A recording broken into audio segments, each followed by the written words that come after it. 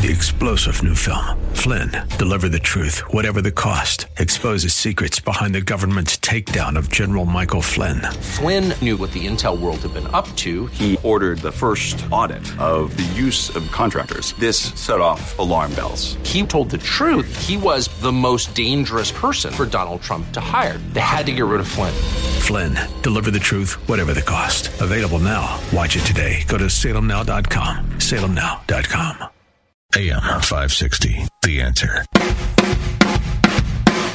Prepare to have your mind opened.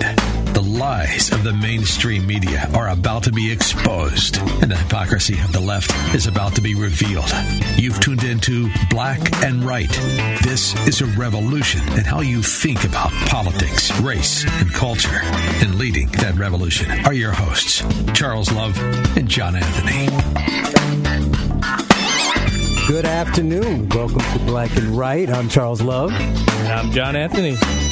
Well, when we came on to do this show, we thought, John and I, that we were going to be able to just talk about ourselves, talk about what we like and how we got here. And then we realized, wait, we only have an hour to do this show. That's all. And we got a lot of stuff to talk about. So what we're going to do is we're going to limit that for now.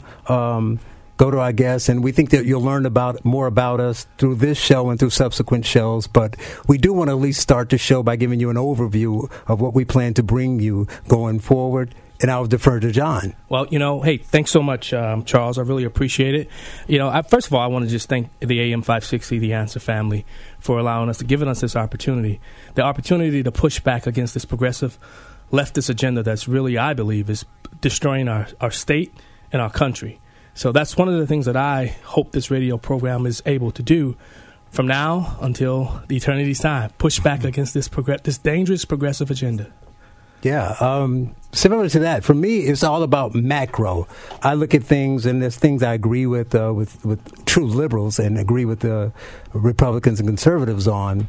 But when we don't agree, we can fight about policies and complain about the small things, issues and things in the news. And I think that's important, and we can point out that kind of thing because it helps kind of explain ways that the big things are important and how they tie into the things we're talking about. But the macro is all about the culture. I believe that we are going in a dangerous direction, and if we don't focus on that first, everything else will be lost.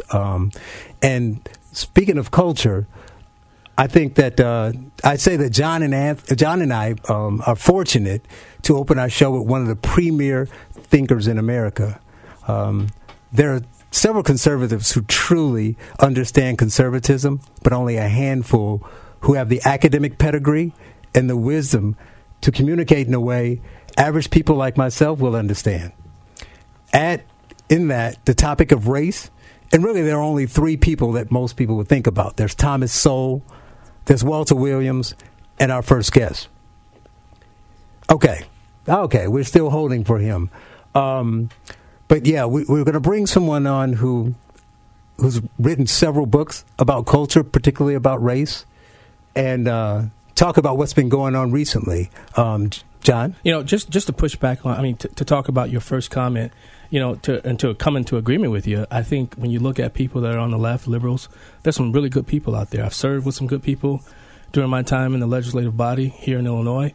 There's some good people. I think what we're entering to now is that progressives that are taking over, a lot of the Democrat Party and some of the Republican Party.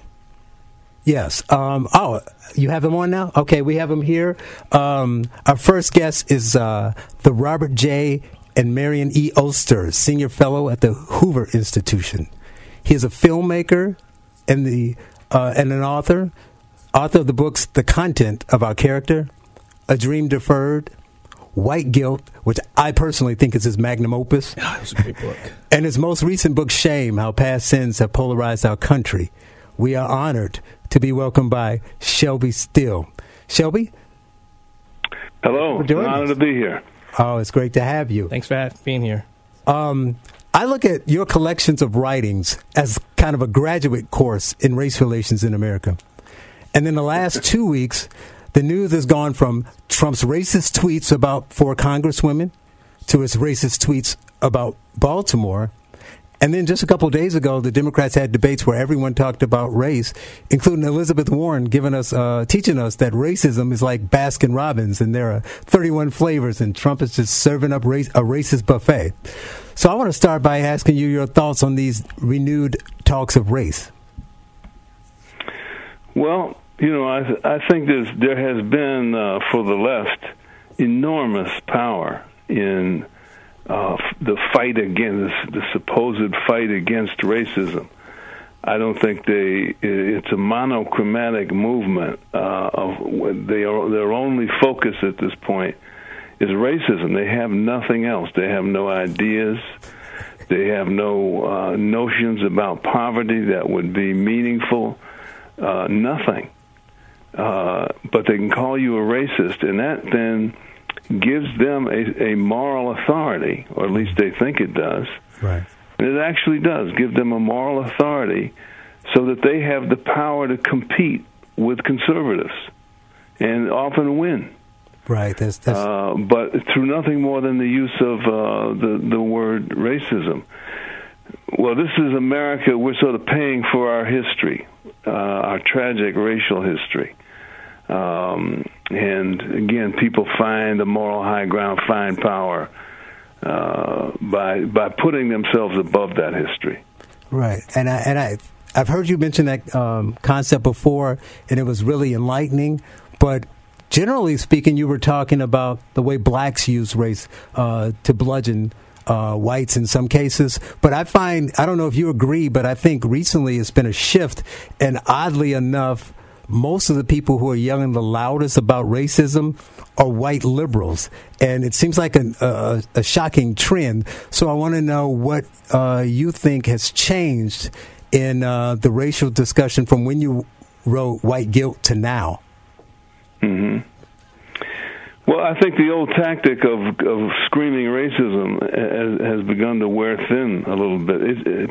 Particularly, I think it's important to mention among black Americans. Mm-hmm. We have used our history of victimization as our primary weapon, our primary source of power for so long that it's sort of become exhausted.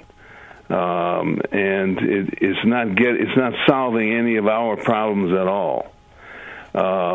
And so, in that sense, it's still operative for people on the left, for white liberals, who claim to be, dyed-in-the-wool haters of racism because they sense power in it. And it gives them this moral authority, and I'm above racism and you're not, and therefore I deserve power and you don't.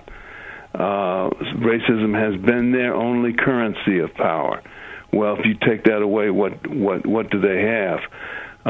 So they've discovered that now, and they're drunk on it. Every day you hear nothing but people being charged with racism. It is the voice of a movement that's exhausted. That again doesn't have. When we look at deep inner city poverty in America, in all the major cities and so forth, that's a real problem. You're not going to get to the heart of that problem by talking about racism. It's not caused by racism at this point. But do you think that? So they cover their impotence mm-hmm. with this reflexive calling everybody racist. Well, do you think that? That's totally true, but since it kind of shifts to where whites are kind of trying to pick up the torch and lead with that, do you think that it would ring as disingenuous in the black community? I think it is more and more. I think that, ironically, Trump has begun to challenge black America into a self-examination that we haven't gone through in a long time. And he's challenged us. What have you got to lose? Mm-hmm. He's been very, very frank, very open, and so I think that's beginning to have a great impact, and in terms of what the landscape out there is like. Wow, yeah, that's true. So that's going to be interesting because you think that's going to have an impact on one side, while the narrative is totally opposite. I know we had you for one segment, but this conversation, this discussion is so important, and I just wanted to see if we can hold you over to after the break. Sure. That'd be great, because John's going to ask you some questions, especially about Trump, because that's interesting. Because I know when I met you and we spoke before, you said something pretty interesting to me. I was kind of shocked by it. I mean, your reasoning made sense, but you said when Trump came down that escalator, you were on board from the start. And even a lot of people came on later, but to hear someone say they were on board right from the start was pretty shocking. Yes. So, we coming up to the break shortly, and we will be back. John, okay. Yeah, so we're going to do that. And when we come back, we're going to talk about Trump and how Trump can reach out to the black community, and what he has been doing and what he needs to do, and what more he could do. So you were with Charles and John, Black and Right, on AM 560 The Answer. We'll be back in a moment.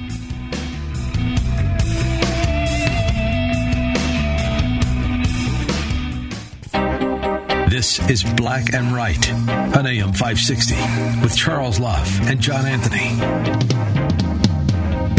Welcome back. We're talking to author and filmmaker Shelby Steele. When we went to break, we left off talking about Trump and his impact on the black community and race. And John had a question for Shelby. Well, thank you, Mr. Steele. It's an honor to speak with you.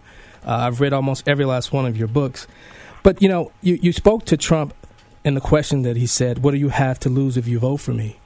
And one of the things I wanted to know, what has black America gained since voting for him? And what should President Trump do to expand that support among black voters? Mm-hmm. Well, I think of Donald Trump as a culture warrior. And it seemed to me very, very clearly, that was clear from the moment he walked down the escalator. He was not going to be a conventional politician. He had no political experience whatsoever. Yet he was passionate about America and the fundamental principles that have always made America a great nation.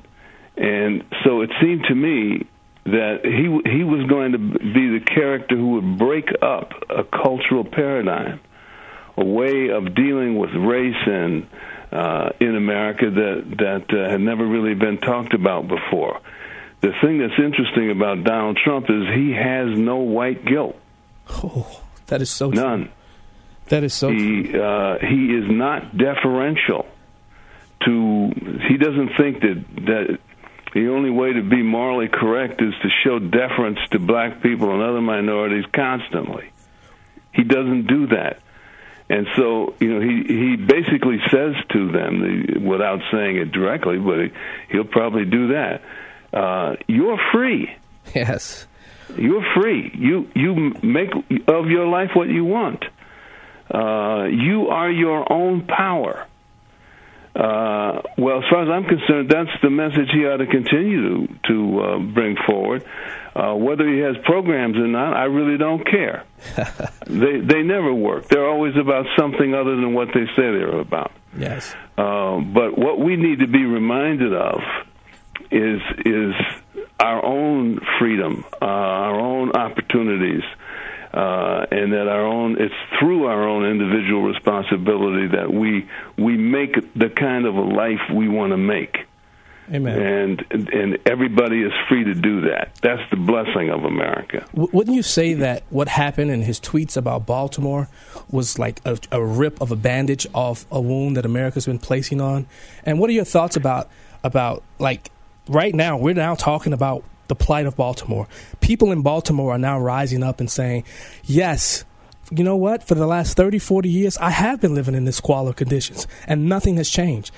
Do you believe that he's putting the progressive leftist agenda on display for all of the world to see? Absolutely. I think that's absolutely what, again, he's a culture warrior. And he's saying what he said in that statement about Baltimore is what everybody already believes and knows to be true. Yes. What else is there to say? It is a horrible circumstance, a horrible place to live. And he's saying that that's reality. Whatever your racial politics may be, yes. Baltimore is still a mess right now. Yes, it is. South side of Chicago is still a mess. You can go on through countless cities. There's still. What's the problem? What's the real problem then? Well, the most foreboding phrase that a white politician can ever deliver is to say to black people, "You are responsible for your own fate." Yes. You are the ones. There's nothing white America can do. There's nothing a president can do. Only you can do it. And you have more opportunity to do that now than ever before. The country is just riddled with opportunity. People are, by the thousands, the millions, trying to get into this country to live with that kind of opportunity. It's all around us, and we act as though if we can't can't get the white man to do it for us, then we won't be able to do it.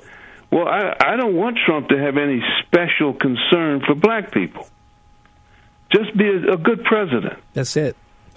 That's it. And then you enhance my freedom as a black man to live my life as I want to live it and to take responsibility for it. I think it goes back to a quote that's been attributed to you that I've posted on my Facebook, my Twitter a few times, and I think this pretty much sums up everything and what you've been talking about your entire life. And the quote goes, "It is time for blacks to begin the shift from a wartime to a peacetime identity, from fighting for opportunity to the seizing of it." That is a powerful quote that is attributed to you. Yeah, that's it. We are talking to Shelby Steele. We can dress it up, but at the end of the day, that's it. It's to me there is a happiness in this point of view. Mm-hmm. Yes. It makes you happy to realize at last you're the one who's in charge, that you can do whatever you want to do. That is what I think they meant, in the Declaration of Independence, that you have a right to pursue happiness. Happiness is, once you realize you're responsible, then you can really enjoy the freedom you have. And that's the idea we need the government and every other institution in American life to send to us as black Americans. Be happy. You're free. Yes. Yes, everyone, we're talking to Shelby Steele. I want to ask this last question because I want to get to what you're working on, but I know we still have a lot of work to do because I think that in some ways we're regressing. And I found a quote from an interview you did in 2001 with Peter Robinson on Uncommon Knowledge, and you said about the greater population, not just the black population, about set-asides. You said, "I can guarantee that somewhere between 74 and 88% of the American people are against preferential policies." I totally agree with that, but would you argue that that's not true today? I'm not sure I understand the question. Yeah, so would you say that was true in 2001, that most people got it, even though they didn't get a chance to speak and knew that preferential treatment wasn't really the way? But would you say that today, with this shift to the left that we're having without the pushback that we need, that is no longer the case, and now most people, you couldn't say that percentage would be as high as 74 or 88%? I see. Yeah. No, I think you're absolutely right. We have on the left this absorption in identity politics, where all that counts is your identity and your race and so forth, and then that underneath this idea of the rubric of diversity. So basically, that's affirmative action. Mm-hmm. I'm going to start picking people because I want to build an optic of diversity in my corporation, in my business, and whatever. And it is, again, that's tragic. That's a regression. That's a step backwards. Right. And the people who ought to be most against it are black people, because it demeans them. It dehumanizes us.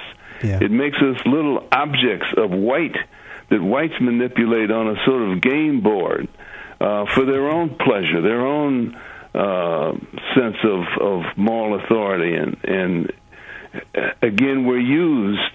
The wonderful thing about segregation, right? I don't think to call it wonderful, but right. It had a positive side. It left you to yourself. Yep. Well, we're coming up against the break. He didn't care what you thought, what you believed. You were free. Yes. Can you give and we did pretty damn well under those circumstances. Well, we have to get back to that. Right. I know I got a little time here left, but I want you to be able to tell people what you're working on now, because I think they'll find that interesting. Okay. Well, we're working on a movie, film, documentary on Ferguson, and all of the uproar that followed from the shooting of Michael Brown in Ferguson by a white policeman, and our feeling is that in that episode, much of what is wrong with America in terms of in terms of race, the way race is exploited by so many different elements of our society and so forth. Well, thank you very much for being there. I hear the music coming in for the hard break. I appreciate your time, ladies and gentlemen. Shelby Steele. When we come back, we're going to talk about, we've been talking about race and what the problems are. We're going to be talking with Kevin Jackson about what we can actually do about it. You're listening to Black and Right on AM 560, The Answer.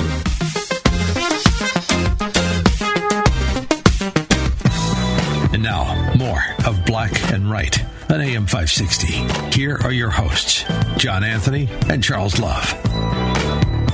Welcome back to Black and Right. This is Charles and John, trying to suck you in with this first show by giving you as much as we can. Now, we just talked to Shelby Steele about the issues of culture and race and what the problems were and what the left is trying to do. But we left it with, what do we do to solve the problem? How do we fight back? So on the line now, we have Kevin Jackson. You know him as a former Fox contributor. He is the executive director of Seeking Educational Excellence, and they're an organization that are actually doing some interesting things to push back against the left. Kevin, welcome to the show. Hey, thanks for having me on, Charles. Good to talk to you. Thanks for having me on. Well, it's great to talk to you. I don't know if you heard earlier, like I said, we were speaking to Shelby, and I wanted to get your take. I know you got some interesting things to promote conservatism, but do it from an educational standpoint. Can you tell everybody what Seeking Educational Excellence is all about? Well, yeah, sure. First thing, good get to get Shelby, because he's obviously one of the pioneers and leading the charge of black conservatism. I don't think of things in terms of conservatism or leftism or whatever. I just think of right versus wrong. And the direction that blacks have been headed for decades because of the craziness of leftism is the wrong direction. And what Seeking Educational Excellence strives to do is to get rid of the social justice agenda in schools and also in life in general. There is nothing that we don't touch that we any longer in terms of our normal lives that does not involve the social justice agenda. A good example is Baltimore being a rat-infested, hellhole, and that's exactly what it is. But what do? We got to colorize it. We got to make it, Donald Trump is he's a racist and he's saying bad things against Baltimore. Every Negro listening to this program and in America today that is over 25 years old knows exactly that Donald Trump is right. But if you say that, then suddenly you're a racist or whatever. And it's because instead of training blacks to say, I don't care about this nonsense and these snipe hunts that you want us to go on and chasing our tail on social justice, I'm going to study science, technology, engineering, math, accounting, law, business, and I'm going to let these crazy leftists worry about women's studies and gender studies and ethnic studies and stuff like that. And I'm going to go get a real career where I can make a living for my family and so on and so forth. That's what we should be focused on. But instead they ring Pavlov's dog, Pavlov's bell for racism, and we come like dogs salivating for a meal. And it's pathetic. So I'm pretty sure Shelby touched on a lot of this. And quite frankly, it's common sense. There's no other race of people, Charles, who can be brought to such a level of frothing at the mouth than black folks. Wow, that's true. That's true. So I wanted to talk specifically about like I said, some of the things that you are actually doing that are being in the fight and actually making some serious progress. You want to talk about some of your meetings or some of the things you're doing to push schools, push the schools to actually make some of this stuff happen? Yeah, so let's talk about that for a second. So the first thing that happens with schools is they say, hey, Kevin, Charles, and all you young black folks out there, we're going to let you come into college on affirmative action on this lower standard. And they talk about diversity and inclusion because they want us in these colleges and universities. And what they've done is they've managed to shut down the HBCUs, historically black colleges and universities, because they're losing students at 25% per year. And then we come over into these other colleges and universities where we're nothing but a money draw for them. They get more money from the state to bring us in. Go get those loans. Go get that money from the government. So we get into these schools at a fraction. In other words, my SAT scores can be 1,000, but, Chang's has to be 1,400. I get into school, and maybe I flunk out, or maybe I change my degree from engineering or math to some social justice nonsense degree. Either way, I lose. And there's nobody keeping statistics on how well a kid that gets into college on affirmative action does. His freshman year, does he flunk out? Or what does he graduate? What was his degree when he went into school, and what was his degree when he got out? Did he even graduate? There's no statistics. But colleges make millions and millions of dollars talking about how much diversity they have. And I'll give you an example. The University of Michigan spends $10.7 million a year with 93 different people in their employment to have diversity or inclusion in their title. Wow. So I would ask the University of Michigan, what's the outcome? Is your school more or less diverse? And by the way, what is the magic number of silly Negroes you need to have in your school before you finally decide, you know what, I've got enough, or I no longer need diversity? Every college on the planet is doing the same thing, Charles. They're making millions of dollars in diversity. They're converting these kids that should be maneuvered into the things that they're good at, and they're making them into social justice warriors, and they come out of school and they have no usable degree, but the college feels good. It's made its money, and they got some militants running around here calling everything racist. That's what we've created, an ecosystem of ignorance. And what C is doing is we are forcing these colleges and universities to give you the statistics. Tell me how many blacks and Latinos are graduating and what this diversity is doing. And if you can't live up to it, if you can't give me a reasonable explanation as to whether or not it's any good, then you got to dump your program. So that's what we're looking to do. Kevin, you are opening up some eyes. This is Kevin Jackson from Seeking Educational Excellence. You let me know whether you want to continue with this over the break. We would love to talk to you for another minute or so. This is Black and Right on AM 560 The Answer. Back in a moment.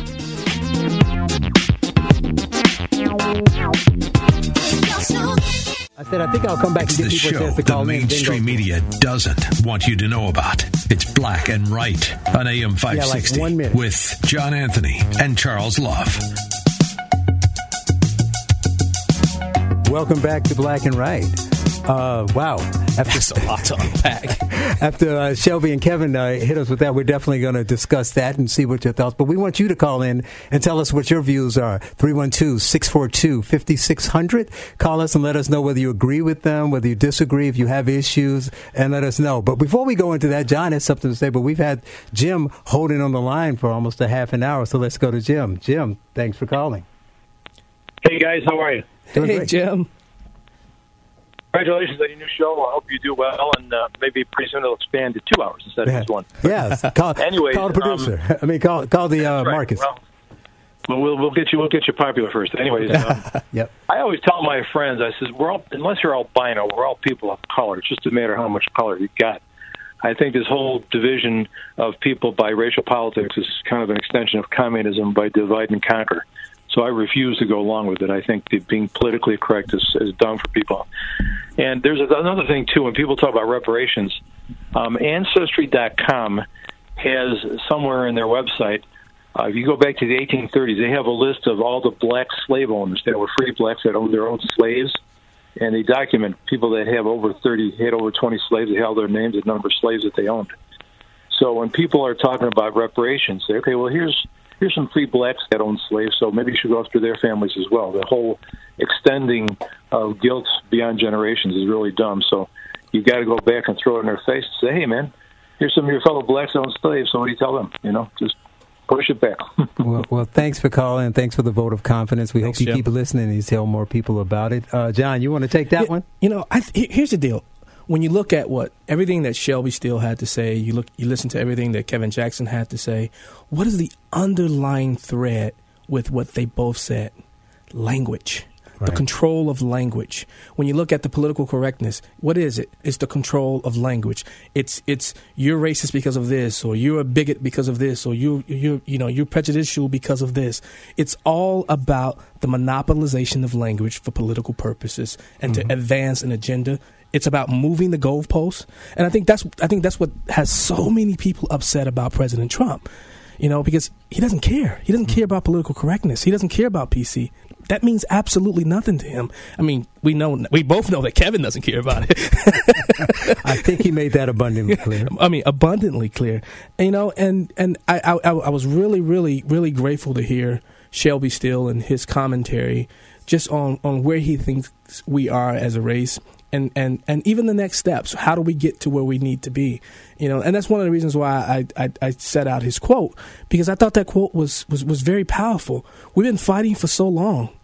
I mean, when you look at it, we've been fighting for our place or our justice. You look at the state of Illinois, almost every position of power is filled by a black person, except, the two that's not, the governor and the treasurer. Mm-hmm. Everywhere else in this state of Illinois is filled by a black person. We have power, but do we have anything to show for it? Right. That's the question. Yeah, I think that as much as obviously Shelby and Kevin were great, and they make some salient points, but what we need to also remember is that it takes a kind of mind adjustment, right? So part of the problem is it's nature. Nobody's perfect, right? So we all have different flaws, and sometimes you get nervous. I mean, you got a couple guys here on the first show. You're like, oh, what are we going to do? You trip over some words or something, nervous? Right? Don't say that out loud, dude. No, but so think about it. So what Shelby is talking about makes sense. But what it does, the scary part is, if you remove an excuse for people, right? You don't have that to fall back on, right? Because we all succeed and fail. Life's are ebbs and flows. But what happens is, when you have that kind of crutch, people are able to say, well, that didn't happen for me because of this. And sometimes it could be racism, but sometimes it is racism. Oh, without a doubt. But what I'm saying is, sometimes it gives you that other opportunity, whether it is or not, to say, if I didn't get a raise, or if I didn't get that job, if I'm not where that other person is, that's the reason. So it gives some people, the hard workers are going to work hard regardless. So it might be racism for them, but there's those people who kind of plateau, who do just enough to get by. So when you do just enough to skate by and you don't succeed, it gives you some other reason to kind of cover your failure. So that's kind of a problem. So it's hard to get those people to do that. And then on top of that, that's why I pointed out the white liberals. If you have people telling you that we can help you because you can't do it on your own, everybody doesn't see that as a form of racism. And to me, that offends me more than anything else. It's saying, like a slap in the face, right? You're saying that you can't. I'm not saying you can't succeed, but you can't succeed unless I help you, right? That's part of the problem. So what can we do from there, and how do we push back on that and get people to open their eyes and say, okay, we need to do something there? So, well, I think when you look at all these exits that are happening, the Blexit, the Jexit, the Lexit, all of the exits, I think, and this is one of the questions I wanted to pose to Kevin, but Kevin kept going. I love Kevin though. Kevin has been in this fight for so long. He's been a true warrior in this fight, and he doesn't back down. But you look at all these people that are exiting are not exiting to the Republican Party. Mm-hmm. They're exiting to a movement. They're exiting to Donald Trump. Right. The problem is, what happens when Donald Trump is gone? Mm-hmm. Where will these people land? Right now, and you know me, I'm not afraid to say I'm a Republican. Nowhere near it. I'm not afraid to say I'm a Trump supporter. But once Trump is gone, where will these people land? What are we planning for these people? What is the Republican Party for the state of Illinois? And what is the Republican Party at a national level doing to embrace all of these people who feel like the Democratic Party has left them? Right. Well, maybe the listeners can call in and give us some answers on that, too. They can give us a call again at 312-642-5600 and let us know what they think of Shelby. How did that make them feel? Come back. You listen to Black and Right on AM 560, The Answer. And we have a important call on hold right now. We're going to be going to someone else right after this.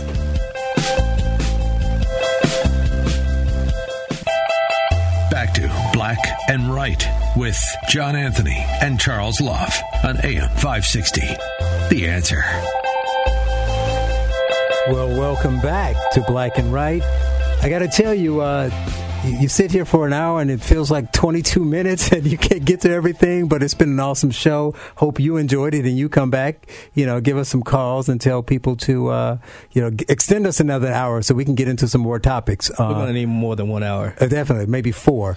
Right now we have on hold a friend of mine, Chris Harris from Unhyphenated America, and he wants to add on, he'll pile on with Shelby and Kevin and talk about the left and what we need to do. So, Chris, welcome to the show. Hey, good afternoon, John. And what's going on, Brother Charles? How you doing today? I'm doing fantastic. How are you? Excellent. I was out here in this heat for a little while. Oddly enough, I attended an African-American festival in Prince William County, Virginia. You know I hate that African-American thing. Uh-oh. Yeah, but the funny thing is that I stopped by because some friends of mine from the Prince William County GOP asked me to stop by because they had a booth. And so, I'm a member of Alpha Phi Alpha Fraternity Incorporated, and so I saw some of my frat brothers out there, and they had their booth, and a lot of other groups had their booth. But I spoke to one of the people from the Prince William County GOP, and one of the things I said to them, I said, I gave them some advice. I said, if you're going to put a sign up, if you're trying to bring some attention in, one of the things you do is have a sign that says, we want you to be economically independent.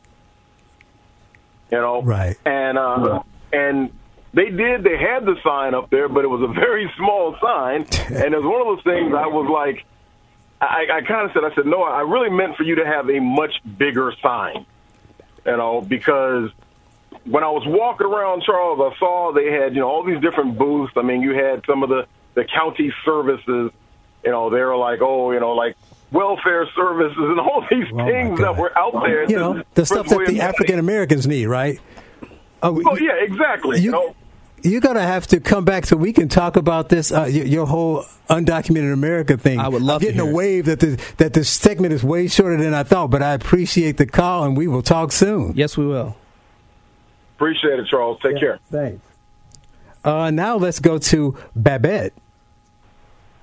Hey, Babette. Charles hey, gentlemen. Congratulations on your new show. Hey, Babette. Hey, John, I believe, made a statement just briefly about what do we do with the people who have left the Democrat Party, your walkaways, your Lexits and Blexits. I've been saying lately, if we don't get it together as a party, as a whole, and it was a good point, we're going to have a runaway. Yep. Got to have somewhere for them to go. Because like C.L. we Bryant do right have there. the great party. Yeah, we have a great party. We have the party of diversity. The thing that I feel, and we are the party of reason, I may be biased, but when it comes to according opportunities, look what our president has done. No one has touched this stuff. The Second Chance Act and so forth, criminal justice reform. Oh, yes. At the same time, we don't seem to be well with placing the people who come in. And this is just something I've been passionate about. Sorry, we are down to just a few seconds. Thanks for the call. Please call back the next time. Who do we? Thank you, guys. Thank you. Oh, look here. We got Sonia. Is this Sonia Schmidt? It is Sonia. Wow. I'm in the middle of Whole Foods, but I had to call you guys between the cheese section and the ham section, but you guys sound fantastic. Now I'm hungry. You give me such hope. Now you're You are awesome. I am finding out all my friends are long-winded. Sonia, I will call you soon. Down to 30 seconds. Thanks for calling. I never thought Charles, thank you. This has been a ride. But I never thought in a million years. Stephanie, quick, go.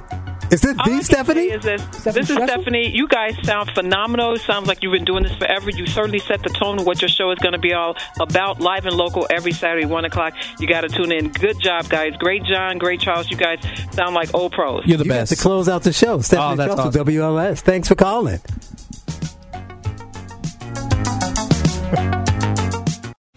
Three-star General Michael J. Flynn, head of the Pentagon Intelligence Agency, knew all the government's dirty secrets. He was one of the most respected generals in the military. Flynn knew what the intel world had been up to. He understood its funding. He ordered the first audit of the use of contractors. This set off alarm bells. The explosive new documentary, Flynn, Deliver the Truth, Whatever the Cost, uncovers the facts behind this scandal. Flynn told the truth. He was the most dangerous person for Donald Trump to hire. I find out the worst enemy that I'm going to face in my life is right here in America. They took my assessment and they wanted me to change it. And I was like, I'm not changing it. They had to get rid of Flynn. With in-depth interviews, archival footage, and never-before-seen personal records of the man behind the headlines. I just felt like I was drowning. Flynn, Deliver the Truth, Whatever the Cost. Available now. Watch it today. Go to salemnow.com. salemnow.com.